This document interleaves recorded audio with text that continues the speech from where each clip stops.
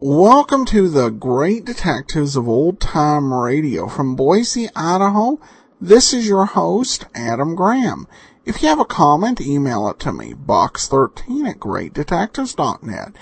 Give us a call, 208-991-4783, and fill out our listener survey, survey.greatdetectives.net. Well, today's episode is brought to you by the financial support of our listeners. Thank you so much for all of your support. Here now is today's episode of The Fat Man. Murder is the Medium. When your stomach's upset, don't add to the upset. Take soothing Pepto-Bismol and feel good again. There he goes, into that drugstore. He's stepping on the scale. Weight, 239 pounds. Fortune, danger. Who is it? The Fat Man.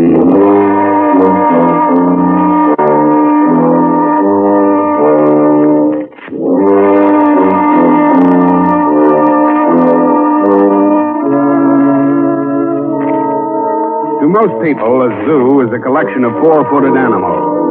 But there's one menagerie I know of where the inmates walk on 2 feet. In the first cage, for instance, you'll find the giant forger, whose specialty is writing other people's names. And in another iron cell, you can inspect the genus pickpocket, known also as the Little Dip, who can sometimes prove that the hand is quicker than the eye. But the prize exhibit is a hopped-up character with a nervous twitch in his forefinger. He prowls alone when he looks for prey, and he's known for his taste for murder. That's the Fat Man, a fast-moving criminologist who tips the scales at 239 pounds. Brought to you by the Norwich Pharmaceutical Company Limited, makers of Pepto-Bismol, Unguentine, and other fine drug products.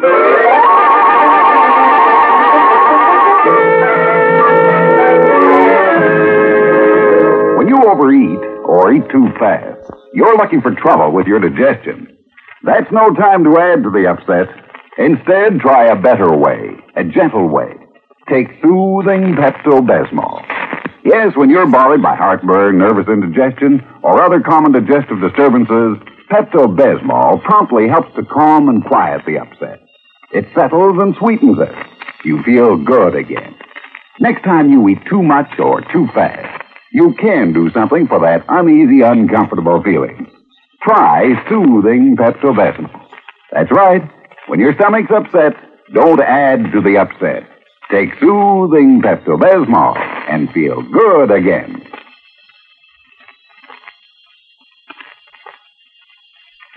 And now from New York, The Fat Man, starring J. Scott Smart in Murder is the Medium.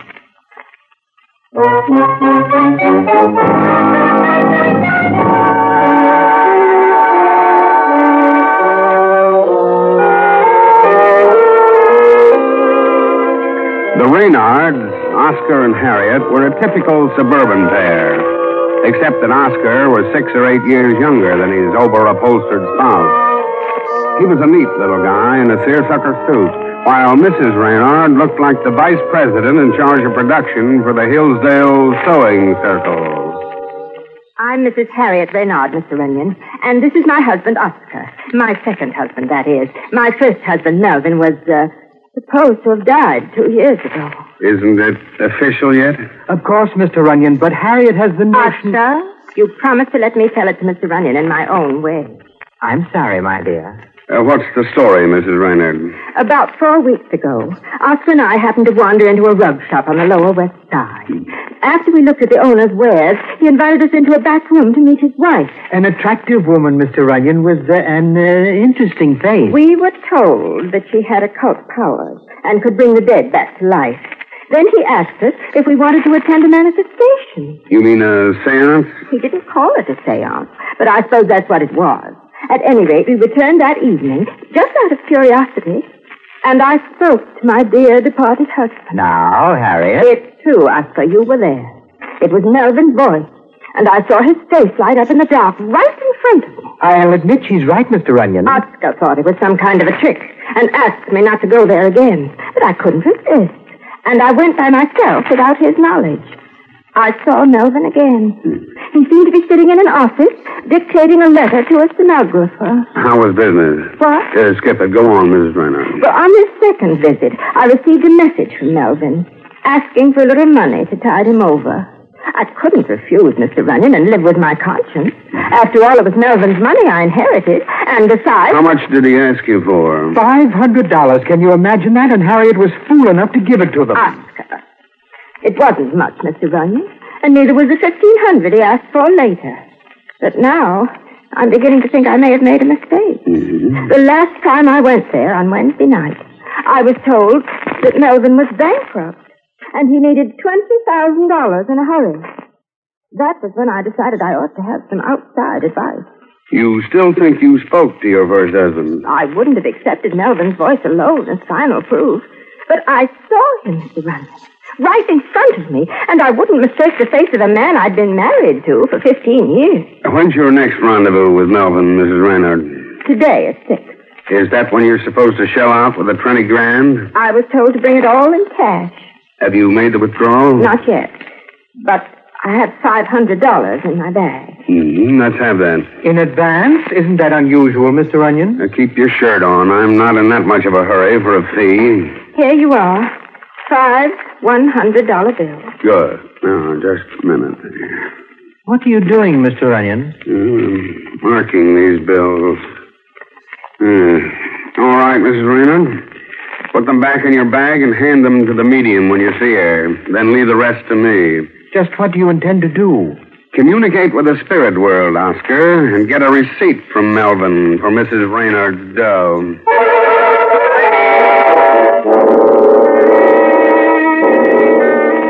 The rug shop was a murky little joint that reminded me of an Asiatic bazaar. The walls were covered with oriental rugs, and I could smell the pungent odor of strong, aromatic coffee someone was brewing in the rear. The proprietor was a thin little man whose accent I couldn't quite place, but I knew it wasn't far from the Persian Gulf. His manners were impeccable, and his smile was full of teeth, while he clasped his skinny hands in a gesture of greeting. It is my wish to serve you, sir. Oh, are you the owner? Mr. Puisan, at your command. Well, I'm shopping for rugs. We make a specialty here, sir, of rugs. You are perhaps familiar with Oriental rugs? In a sketchy way. Then permit me to make a few suggestions in my humble manner. The finest rugs, as you might know, come from Persia. And this is a perfect example. Just feel its texture, sir. Just like a kitten. It is a kashan, a notable weave. Observe the striking red foundation with its floral designs and exquisite lines. Reminds me a little of an Ispahan. An Ispahan. Then you do know something about weaving. The Ispahan is a rare treasure indeed. Creations of genius from the 16th century. But only a few choice specimens are now in existence. And they're worth a king's ransom. You've got quite a display here, Puisan. Very best. Must take quite a bit of lettuce to make a collection like this. Looks to me like it's worth a lot of dough. They are here on consignment only, my friend. And all I receive is a commission for the sale. But you do not appear very interested. Oh, why don't you let me browse around for an hour or so? I like to take my time. I would be most happy to permit it, sir. But unfortunately, I must close the shop at 6. My wife is conducting a manifestation at that time. Oh, your wife is a medium? Well, she does not call herself a medium, but she communicates with the spirit world. That sounds interesting. Any chance of getting in? Is there some dear departed loved one you wish to contact? Oh, dozens of them. Which one? Oh, Angela, my dear. My assistant, sir. How do you do? Your wife wants to see you. Oh, thank you, Angela. Excuse me for one moment, sir. Charlene. Who are you? The name is Runyon. What are you doing here? Shopping. You're not looking for rugs. You're looking for trouble. Well, buy that too, if necessary. Is this a raid? Not exactly. There's no law against conducting a meeting in this state. But there's a law against fraud, sweetheart, and it's still in the book. Pardon me, sir. Yeah? My wife has requested that you join us inside. Show the gentleman in, Angela. You'd better get out of here while the going's good. And miss a chance of communicating with the dead? Suit yourself.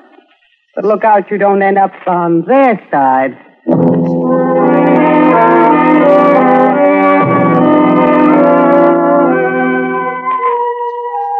She led me to a room in the back that was windowless and smelled as stuffy as a tomb. There were a number of folding chairs lined up against the wall, the kind they use in funeral parlors. And behind a bare desk, her face as rigid as a mask, sat an oriental-looking woman. We were joined by Oscar Reynard and his wife about 5 minutes later, but we gave no sign of recognition. And as Puisan shuffled to the center of the room, I could feel the tension mounting like the approach of an electrical storm. The lights, Angela. Put it out, please. Now we are ready to begin. We are waiting, Salah.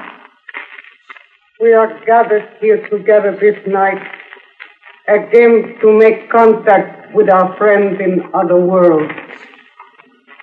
Is there anyone here who wishes to talk to one of the departed? I do. Identify yourself, please. Harriet Bernard. And who do you wish to see? Melvin Bishop, my late husband. Melvin Bishop. Do you hear me? Return to earth and make your presence known. Melvin. The contact is difficult, Salah. Very difficult. But you promised me he'd come. I am sorry, Mrs. Reynard, but it's quite impossible. Ah! Melvin! It's Melvin! There he is, Mr. Runyon, above her head. Put out that light. All right.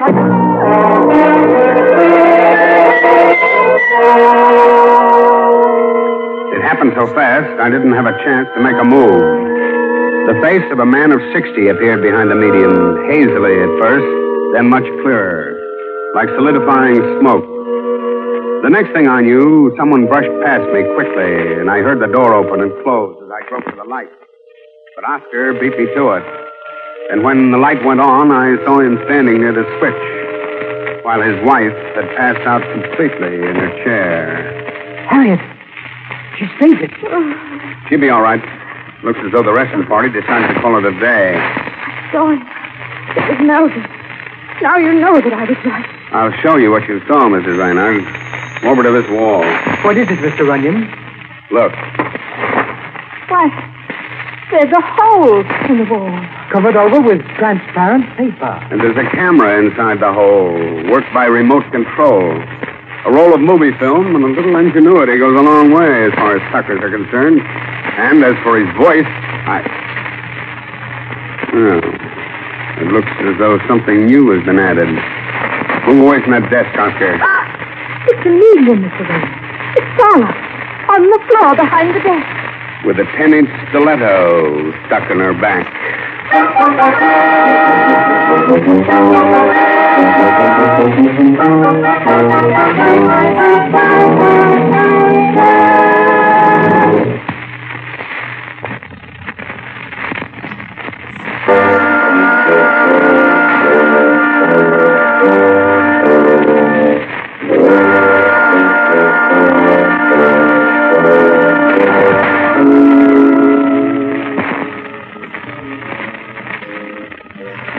let's catch up with the Fat Man.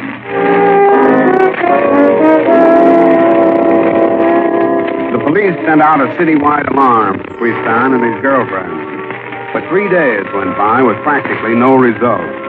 Then I got myself a bright idea. I put an ad in all the papers that must have read like a winning lottery number to a rug dealer, because I offered to sell a genuine Isfahan for exactly $100. I listed my phone, address, and my apartment number, but I didn't include my name.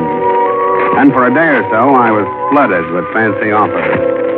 I just about figured that Puisan was wise to the gag when I got another call. And as I put on my best international accent, I recognized Puisan's dulcet tones at the other end of the wire. Hello? Yes? I am calling in regard to an advertisement in the paper. Oh, the rug. You say it is an Isfahan? Oh, the genuine article. And why do you wish to sell it so cheaply? I am selling a rug, my friend, but not a history of how I obtained it. Do you wish to inspect it? If you please.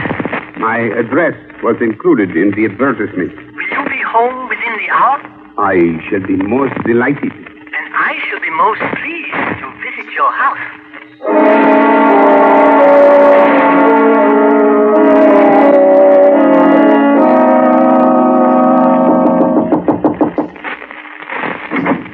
Mr. Runyon. Hello, Puisan. Come in. Come in. Make yourself at home.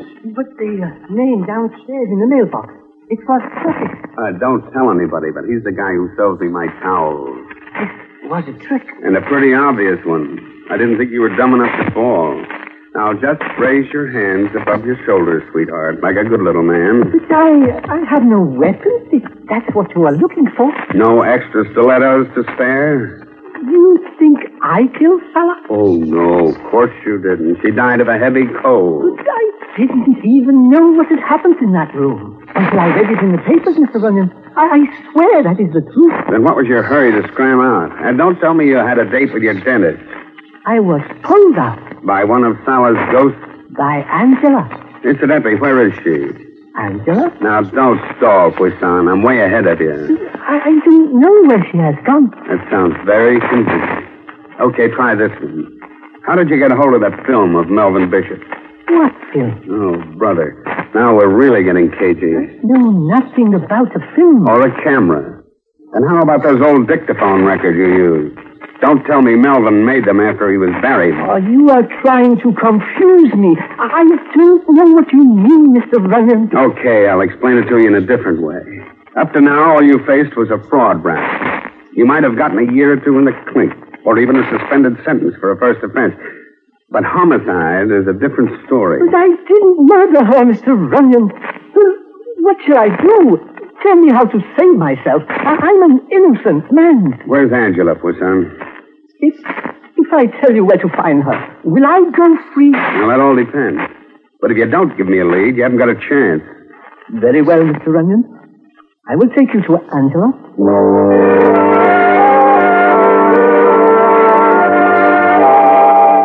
We got into my car and drove downtown to a section near Greenwich Village. Then parked near one of those gypsy hangouts converted from an empty store. The phrenologist's skull was pictured in the window along with a giant human hand. And inside at a small table with a bottle of hooch in front of her was Angela. Puisan? I see you double in brass, baby. How's the palm reading business? What do you want? I'd like to have my fortune told. Angela? Shut up! So this is what I get for being loyal to you. You double-crossing little stool pigeon. But he said it was murder, Angela. And he told me they'd give me the electric chair. I hope they do. I hope you sit there, Puisan, and fry. Maybe you'll be sitting on his lap, sweetheart. You've got nothing on me. I didn't kill Salah. Why should I? Because you hated her. Why, you lying little... I'll temper. How many times did you make a play for me behind her back? This is not true, Mr. Runyon. Not much it isn't, you hypocritical little fake. No, I treated Angela as a daughter. And as far as my wife was concerned, I never knew until the other night that she was a fraud. You mean you attended those phony sessions and played it straight? I believed my wife had occult powers because I am a superstitious man. Whatever was done without my knowledge. This jerk was so dumb his own wife didn't trust him. And I felt sorry for him. Like a dope, I tried to save his rotten hide. But from now on, he's on his own. He can worm his way out of this one all by himself. You've got a little worming of your own to finish, sweetheart. Don't threaten me. You've got nothing on me but a misdemeanor. You don't say. All right, so I did figure out the moving picture stunt. So what? It was Sala who collected the dough. And it was Sala who also held out on me for my share. But I fixed her wagon. With a 10-inch knife. I didn't touch her. All I did was work the movie camera when she didn't expect it. I knew you were a private dick, and so did she. We were supposed to let this act go flat that night, so you couldn't get any evidence. Too bad that room was dark. I would have loved to see her face when I flashed that picture on the wall. Where'd you get a hold of it? Wouldn't you like to know? Believe me, sweetheart, I'm gonna know. You can take me into custody. And you can question me from now until the cows come home. You won't be able to hold me for murder, and you know it. How much you getting paid to keep your mouth shut? Plenty. A lot more than you can afford to pay to open it up.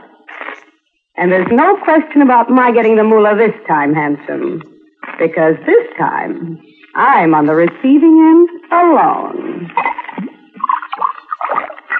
Here's luck, you oversized flatfoot.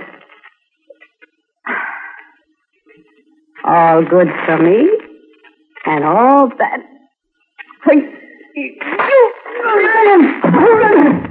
Ryan, what has happened to her? She's dead, Puissant. Dead? That bottle of booze must be loaded with poisoned dynamite. She said she was on the receiving end, and she wasn't kidding. I put in a call to headquarters and left Puissant with the body. Then I hopped into my car and started for Mrs. Reynard's suburban home. I didn't bother with the doorbell, but entered through the service entrance in the basement and found my way upstairs to the first floor. The house was dark, which suited me fine, and I used a pocket flash to browse around. But 10 minutes later, as I was going through a study desk, I suddenly found out the place wasn't as empty as I thought it was. Oh, good evening. What are you doing in my house, Mr. Runyon? Didn't the butler announce me, Oscar? I can't believe it. Can it be possible that you're nothing but a common thief? Oh, stop. Where's your wife? She's ill in bed. I was turning in myself when I heard a noise down here, so I found my gun and decided to investigate. Oh, relax, Oscar, and put the gun away. You know I didn't come here to steal the silverware. Well, why did you come? I was looking for some film. Film? Movie film.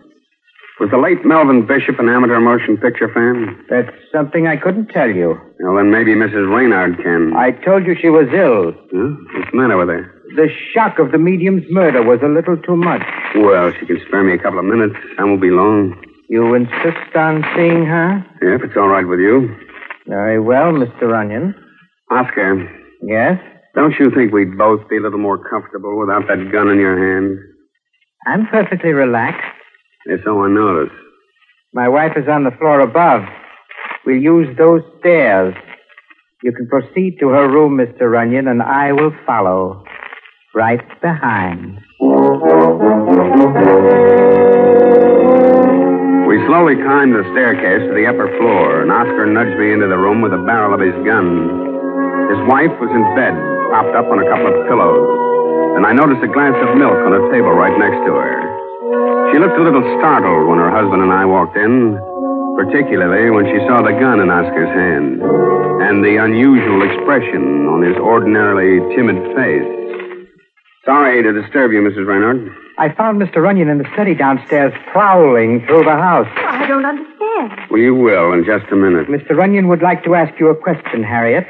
Oh, it's already answered. That moving picture film the medium used belonged to Melvin Bishop, and it came from here. I found more just like it in the study desk. But how did they get hold of it? Well, that's what I was trying to figure out.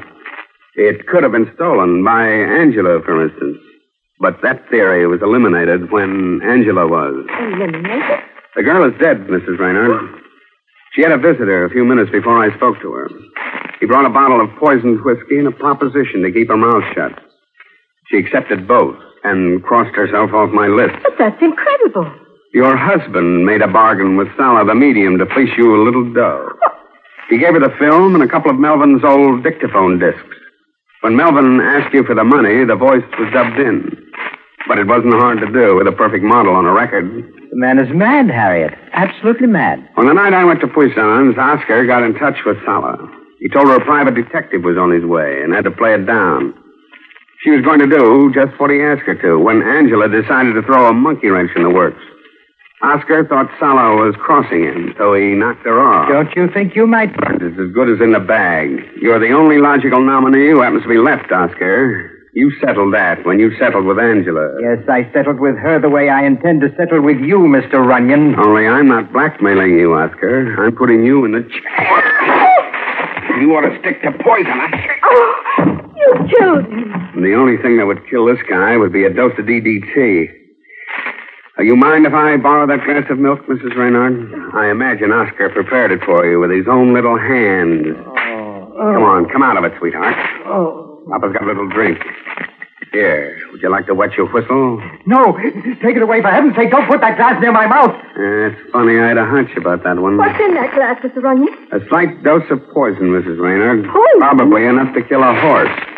Someone must have given your husband a chemistry set for Christmas. All right, Oscar, up on your feet. All right.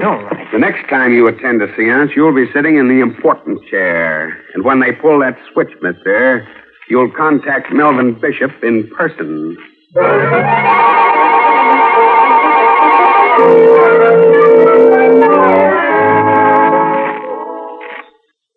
Before you go to bed tonight, look in your medicine cabinet. See if you have a bottle of Pepto-Bismol. If you haven't, make a note to stop in at your druggist tomorrow morning.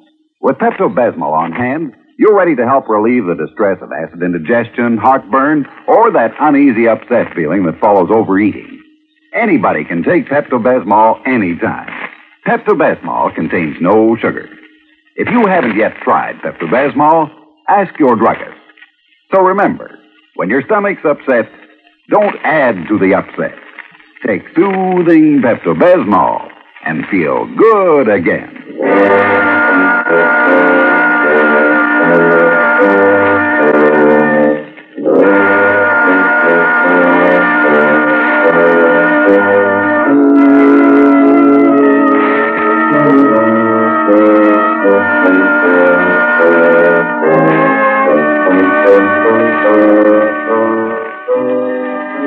Next week, the Norwich Pharmaceutical Company presents that fascinating and exciting character, the Fat Man, in the adventure called Murder Rides the Breakers. A short while ago, a traveling salesman threw his cigarette butt out of the car window as he sailed along listening to his car radio. It was a dry day. There was a breeze. Well, you know the rest. The cigarette set fire to the dried grass, caught some twigs, then spread along the roadside till some low branches burst into flames. Then another breeze sprang up, and the big fire started. But the traveling salesman had gone from there. He never realized that his carelessness had caused a forest fire. You're not like that, salesman. You never throw lighted butts out of the car windows, do you?